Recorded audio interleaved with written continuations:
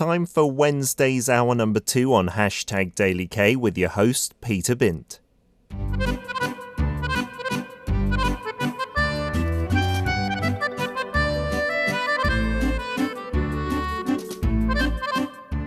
Korean dramas, movies, and even lyrics. Why is the world paying attention to Korean stories?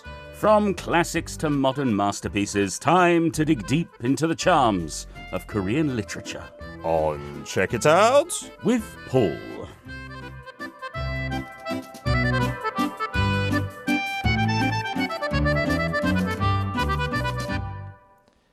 It's a Wednesday, and that means that Paul comes into the studio to teach us all about Korean literature in the most informative of ways. How are we doing, Paul? I'm doing well. Happy holiday. Happy Buddha's birthday. Oh, yes, it is indeed a day off for most people out there in the country. Do you celebrate Buddha's birthday in any particular fashion? I sing the song to him. Oh, nice. Does he enjoy it? He does. I'm not Buddhist, but I love Buddha's birthday because I think it's one of the most inclusive religious holidays in the world. So happy Buddha's birthday to everybody out there. It doesn't matter if you're Buddhist or not, just celebrate a beautiful day of peace and love and happiness. That sounds like a brilliant message for any day of the week. What is the literary masterpiece that we're going to be looking at today for Buddha's birthday? Well, because it's a special day, I wanted to bring in a really special book. I've been looking forward to introducing this book for the last 2 months, ever since I read it. Wow. It only came out in English in January of this year. I read it back in March, and it's one of my favorite books of the year so far. It's called My Brilliant Life, 두근두근 내 인생, and it's by Kim Eran, translated by Cheon Kim. And it is wonderful. If you're a movie fan, and if you like Kang Dong-won or Song Hye-kyo, you may be familiar with the film that was adapted from the book back in 2014. But we're going to focus on the book today, and it's a really beautiful story. It's all about a very special teenager who's making it his very short life's mission to tell the story of his parents' life and basically to help his parents live. Okay, I love the Korean title, 두근두근 인생, 내 인생. Yeah. 두근두근 is that onomatopoeia that you use for when you're excited, like a drum roll, please, right? Yeah, or like a heartbeat. Ba-bum, ba-bum, ba-bum. Fantastic. The teenager's very short life highlighting their parents' life. So tell us a bit about the author. This is Kim Eran, born in Incheon in 1980. We actually covered her before last year in October with the short story Knife Marks, for which she won the Lee Hyo-sok Literary Award. Okay. She was actually the youngest person ever to win it back in 2008. What's interesting is that she started off not in novels, but in playwriting. She studied playwriting at the Korea National University of the Arts, but she has written many short stories, many novels. She's won many awards, including the Daesan Literary Award back in 2003. And then in 2005, the Hanguk Ilbo Literary Award. She was actually the youngest writer to win that one as well. And she won the Isang Literary Award in 2013. This book, this brilliant book, was actually first published in Korean a decade ago. Okay, and you've just recently read it for the first time. Well, it was recently translated into English for the first time. So we've been waiting a decade to get it into English. It's finally here, and it is brilliant. Fantastic. And talking about fantastic awards, Paul, from last week, do you remember, we started giving away the TTMIK vouchers. Talk to me in Korean. Tutamik! Indeedy. So for our listeners out there today who are checking us out, write in messages and you could win that voucher. It's for 3 months premium membership. Wow. And then you'll get some amazing videos. I think even a video of me might be on there. Sneaky, cheeky. Can I get one? You could get one, yeah. I could just maybe Photoshop your face onto my body. No, I mean the prize. Oh, no, you can't. That okay. would be totally unethical. We've got that award. I wanted to ask you, Kim Eran plays and then into novels. Is that a similar thing, do you think, as a play person yourself? Like writing a play, writing a novel, are they very different? Well, sure, the writing styles are different, but at the same time, all you're doing is telling a story.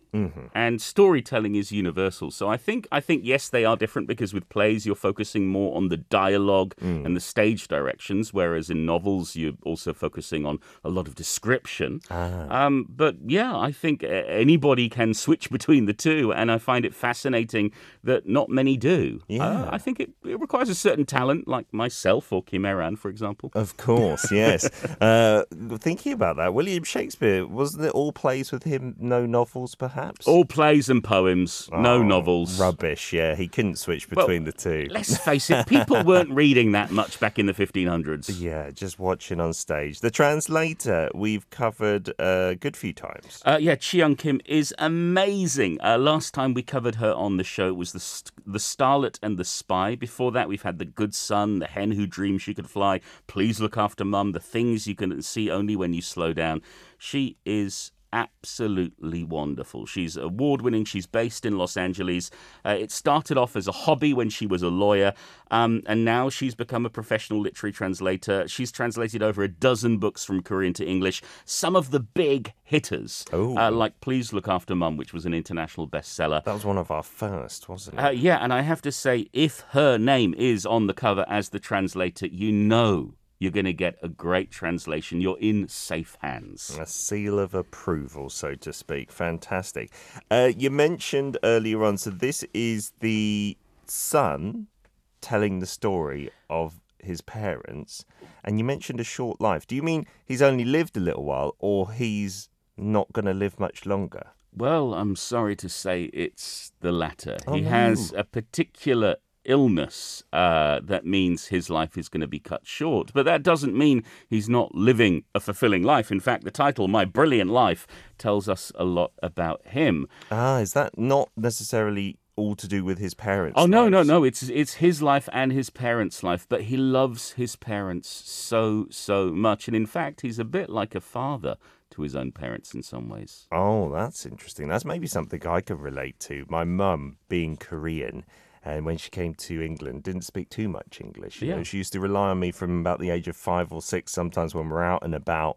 And she used to say that, not that I was her father, but that if she didn't have me, it would be a real struggle in life. And actually, it could have been easier. Yeah, probably. Yeah, without me running around causing havoc and chaos. So we're going to start towards the beginning of the book? Well, this is actually in the middle. It's when a documentary is being made about his life, and we get to find out about him and also the disease he's suffering from.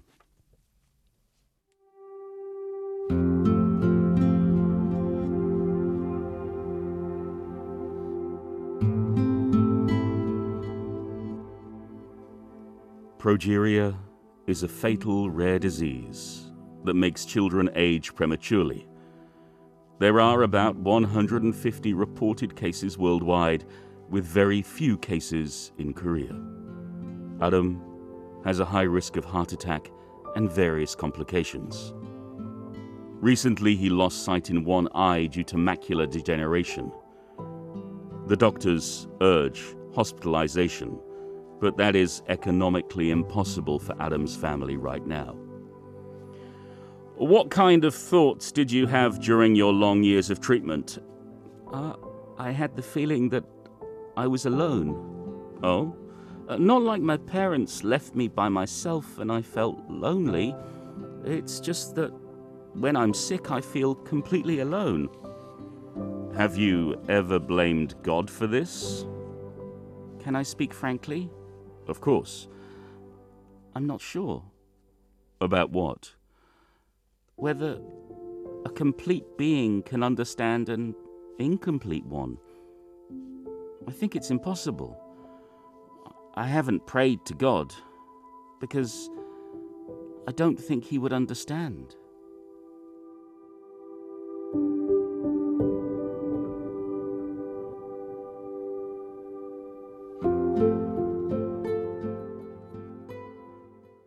Checking out a few of the posters for that. It looks like star-studded cast, but it's definitely going to be a tearjerker after that first reading. Yeah, look, this is a book that makes you cry, and I have to say, I cried. I then, when I was researching it for the show, when I was typing up my script, I cried again. Oh, Because it's so brilliant. It is a tearjerker of a book, but it's one of those books that when you finish it, you feel really warm inside. okay. You feel like, oh, I have become a better person for reading this. So through that first reading, we found out about the son. The story is about the son making a story of his parents' life, right? Yeah, he wants to document his parents' life because they're not anybody special in terms of the wide world, but they're really special to him. And we hear through that first reading that they're not particularly well off. They can't afford to put him in hospital, even though he needs it 'cause this aging disease that he's got. Yeah, progeria, which is a real disease. It's a very, very rare disease. But basically, if you've ever seen those photos of children who look like their grandpas or grandmas, that's what the disease is. Your body sort of ages really, really rapidly, far more rapidly than it should. There was this program on in the UK. I wonder if you could recall the title if I describe it to you. It was on like maybe Saturday mornings or Friday mornings, weekend morning children's TV about interesting things from across the globe. And I distinctly remember, I must have been about 6 or 7, and they did a little like 4-minute clip on this girl who was only 11 or 12, but looked like a grandmother. Her fingers, her knuckles were all swollen, looked like she had rheumatiz and stuff like that. She was playing the piano. And I was just amazed, like taken aback that that was a thing. And she did look, she was making the most of her life, like trying to live it to the fullest. And she looked very happy. It was just like, wow, that kind of thing exists out there. It made me really kind of think for weeks about it. And it's still in my head. I can remember the TV screen. Yeah. Yeah, and I think if you read this book, it will stick in your head for a very long time too. Okay, so Aram, he seems like when he's answering these questions in this, so in the book, it's a documentary that's being filmed on Aram. Yeah, there's a moment where he thinks he can get some money to help his parents by doing this documentary. Okay, and he seems like, you say he's a teenager, right? But he seems still like very level-headed, a bit philosophical, but not happy, of course, a bit melancholy. Yeah, well, he is happy a lot, but when he's sick, he feels alone and he feels sad. And he knows he doesn't have long left. He's 16, and normally children with his condition have already passed away at that age. Oh, really? Okay. Yeah. He's got the body of an 80-year-old, basically. He's a grandpa, 16-year-old. But he is very happy to talk to us. He is the narrator of the book, and he tells us about his family. His mum and dad, Mira and Desu, they actually met in high school. Okay. And things got a bit complicated because Mira got pregnant at the age of 16. Uh-oh. And his dad dropped out of high school and they got married, and they were really nervous about being parents, and they did everything they could for their kid. However, he was born, everything seems fine. He turned 2 and something was wrong. And he was diagnosed with progeria. And now he's 16 and he loves his parents. He gets on really well with them because he doesn't have any other friends. Sure. Apart from a 60-year-old grandpa named Little Grandpa Jang. Who's a lot older than him and who scolds him for being a teenager, and yet he treats him like a fellow grandpa. Oh, what an interesting relationship. So he doesn't go to school, Aaron? No, he can't. Okay. He can't. His condition doesn't allow him to. And he decides at the start of the book, I'm going to write the story of my parents' lives for them. And I'm going to finish it by my 17th birthday. I'm going to give it to them. Oh, what a nice thing that he's doing. That's like his project, right? Yeah, it's sort of his way of giving back. And he does seem to act like a father to his father, especially. He comforts him and talks to him and explains things to him because after his father never graduated from high school. He was only 16 when he was born. Oh, that's an interesting look at this tale, isn't it? His parents maybe stopped growing up the normal way at the same age that he is. Yeah, exactly. I love this that he's sort of his life. His length of life is the length of his parents' life when he was born. Yeah. It's a really poetic way to situate this. Okay. And so he's thinking a lot. He's philosophizing. He's asking himself why he was born this way. And because he spends so much time alone, because he doesn't go to school, he ends up asking himself lots of questions, and he writes down his thoughts as he's writing down this story of his parents. All right, and that gets us right on to the second excerpt.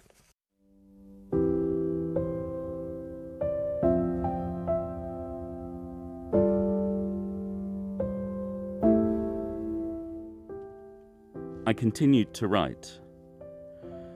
Why does a child always look like a child, no matter how old he is? A sudden thought flashed through my head.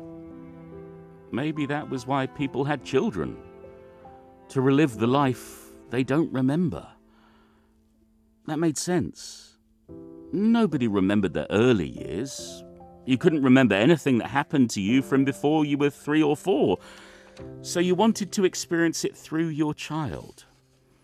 You were retracing those years, saying to yourself, oh, I must have nursed like that. Oh, I guess I held my head up on my own at this age. Oh, I must have looked at my mum like that. You were able to see yourself in a way you were unable to before. You became a child again by becoming a parent. That had to be why people had children. What did my parents see through my experience then? Me, who started to age rapidly at the age of 2. That led me to yet another question. Why did God make me the way I am? I haven't been able to figure that one out yet.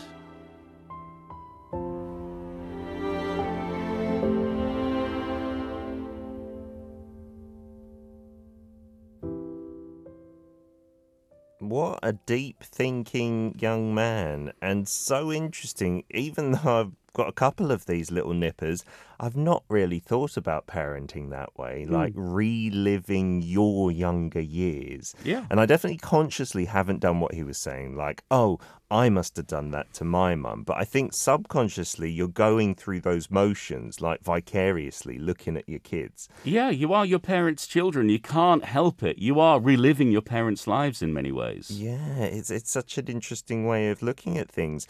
And I definitely agree with something he said that, yeah, you become a child again by being a parent. Yeah. So, of course, your job is to be responsible and, set certain boundaries.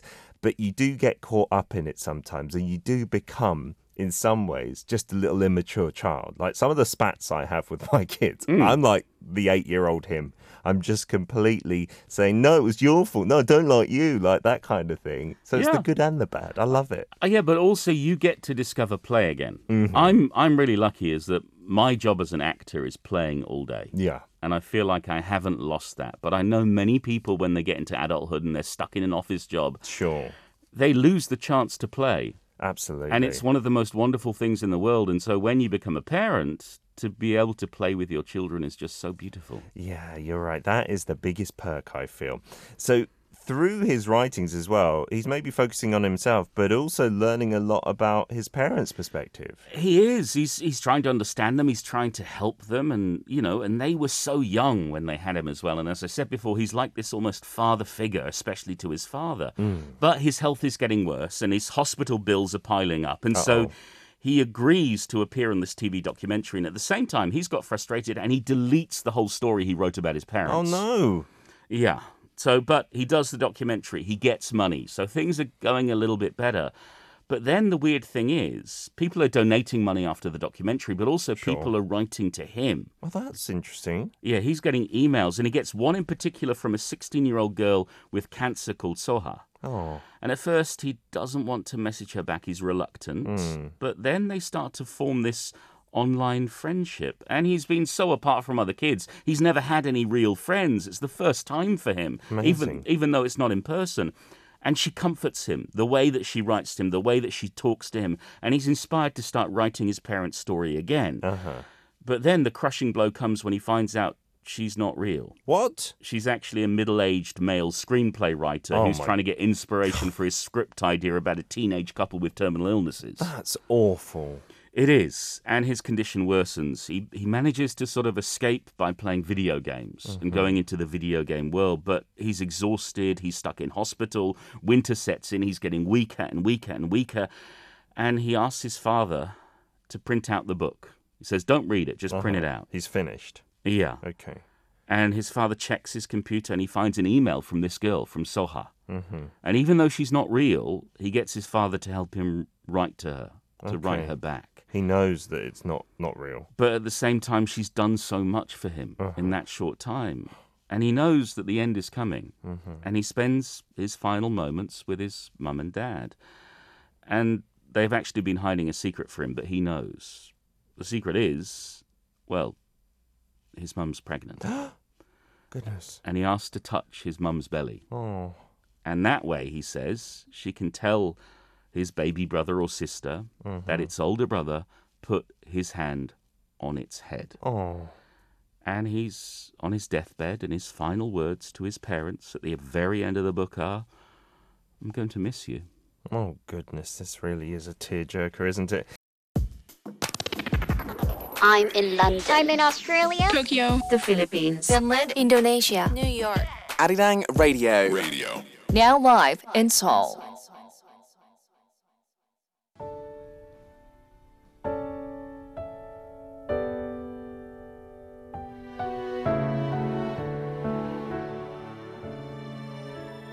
I was moved as I read these posts.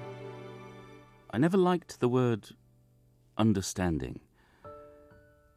But these kind words, offered by strangers from all over, made me choke up. We all clung to being understood, even while resisting it, knowing that it was ridiculous. What made us that way? Why did people try so hard to convey the emotion they felt? Why were some people willing to give a part of themselves in a world where nothing was free? As I scanned these posts, I felt slightly less alone.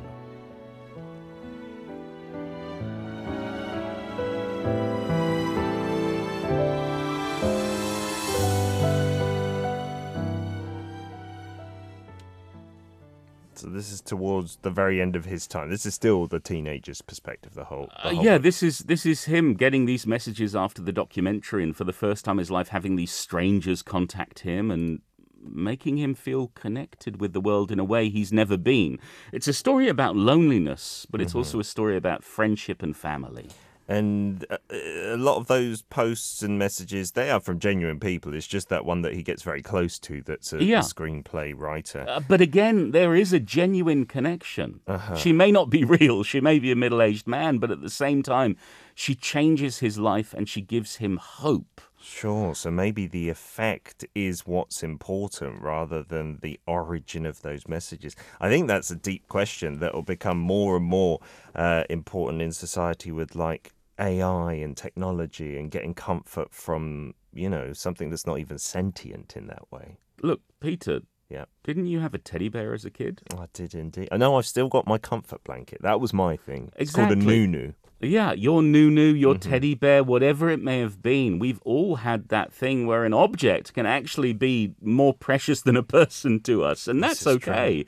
It's what gives us comfort in life because at the end of the day, we're all just trying to survive. Fantastic. And we've got a lot of interaction, a lot of messages on the Insta stream at the moment. Tropic Girl saying, aging is a bit of a hell and you almost become obsolete. Forgive the analogy, but it's like a vintage vehicle, sometimes unkept and often left to rot as well.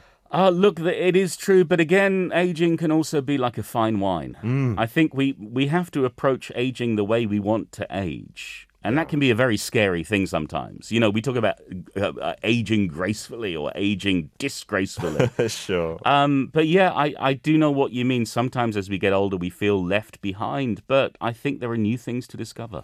Absolutely. L. Timmons says, we're happy to have our first now because we have an excuse to watch all the kids' movies. Ah, yes. Look, I have to say, Peter, he posted on social media a couple of days ago about watching a certain film on the flicks. Yes. And he watched it. You watched it because you have kids. Yes, absolutely. I don't have kids. I watched it. I loved it too. It was brilliant, wasn't it? Yeah, we're all allowed to watch the silly stuff. It's okay. Yeah, The Mitchells versus the Machines, a shout out because that's one of my favourite films I've watched in the past, I don't know, a couple of years. And Tropic Girl K also saying, I love the play part, getting down on the ground, hide and seek with the kids. It's all those things that, yeah, maybe if you don't have kids or nephews or nieces or you don't work with kids, you just don't do anymore, right? And it's such a shame. Playing is one of the best things in the world. And as an adult, if you can discover play again, you suddenly go, why did I stop? Absolutely. This is brilliant. Yeah, I want to continue until my kids are in university. I feel they'll be getting embarrassed by me. You just need to say, come on with the grandkids. Give me some grandkids. Yes, please. But maybe not too early. So this story looking at those connections online for this boy. Well, it's 2021. We're all online at the moment, so I think we can relate. But it got me thinking because this month is Family Month. You know, we've had Parents' Day, we've had Children's Day, and it made me think about families in Korea. And I mean, I don't have kids, but I'm very privileged to be a member of my wife's family, and I've got some great nieces and nephews. Oh, I bet they love Uncle Paul. They do. They don't see me very often, but when they do, I cause chaos. But I've experienced those ups and downs sort of on the side. I've seen my wife's brothers and sisters and how they've interacted with their children. Sure. And it struck me how different it is to the UK, or certainly how different it was to my childhood. Especially the physical closeness of Korean families. Now, I don't know about for you and your family, but for my family, the parents and children sleeping together, sleeping in the same bed, for example. Yeah. Is such a common thing. Not for your family as in your British family when you were growing No, up, I'm talking right? about my Korean Okay, family. yes, absolutely. Because the last time I slept in the same bed as my parents, I think it was about 4 or 5. They've had a nightmare. Maybe sick or something as well with a cold, yeah. but that would never happen normally. And yet, when we go on a little family vacation, you know, we rent a little pension out somewhere on Daebudo, for example, on that island. The family will sleep together. Yes. They'll all sleep in one big bundle, and it's all perfectly natural. And I find that fascinating and lovely. Yeah, it's interesting. Co-sleeping, you know, has been frowned upon a lot in the West. You know, they say the kids won't get independent, and they say, especially at a very young age, it's dangerous because you could roll over the baby and stuff like this. But here in Asian cultures, it's a very different thing. Like having a cot is a very Western thing even here. I mean, lots of babies now do it, and I do advise that maybe at a young age. But kids in elementary school, like even in the upper grades, are still sleeping together with their parents. Maybe like a massive 4-person bed just on the floor. Yeah, and I think it's a lovely thing to have that intimacy, that closeness, and you see it at the dining table too. I mean, as soon as I could hold a spoon, that was it. I was on my own. I was feeding myself, and if I didn't feed myself, I'd go hungry. Absolutely. Whereas my Korean family, you know, it's kids are very much being treated at the table, and so you know, the spoons are out, the forks are out, the chopsticks are out. They've had things shoved in their mouths. Yeah, you making keep sure on they're eating, making them eat. and it got me thinking about how wonderful family is in Korea. Family's wonderful all over the world, but I think this month in particular, and because it's a national holiday, it's a day to spend with family. Yes, absolutely. Beautiful stuff. Thank you, as ever, Paul, for coming in with this reading. Thanks, as always, to the Literature and Translation Institute of Korea for their help with copyright permission for this broadcast. Thank you to Kim Aran for her beautiful writing, to Chiang Kim for her excellent translation. I will be back next week with another book. It may not be Buddha's birthday, but we will be celebrating literature. All right, Paul. Thank you very much. See you next week. Goodbye. You can listen to Check It Out with Paul Matthews on Arirang Radio's #DailyK every Wednesday from 10 a.m. KST.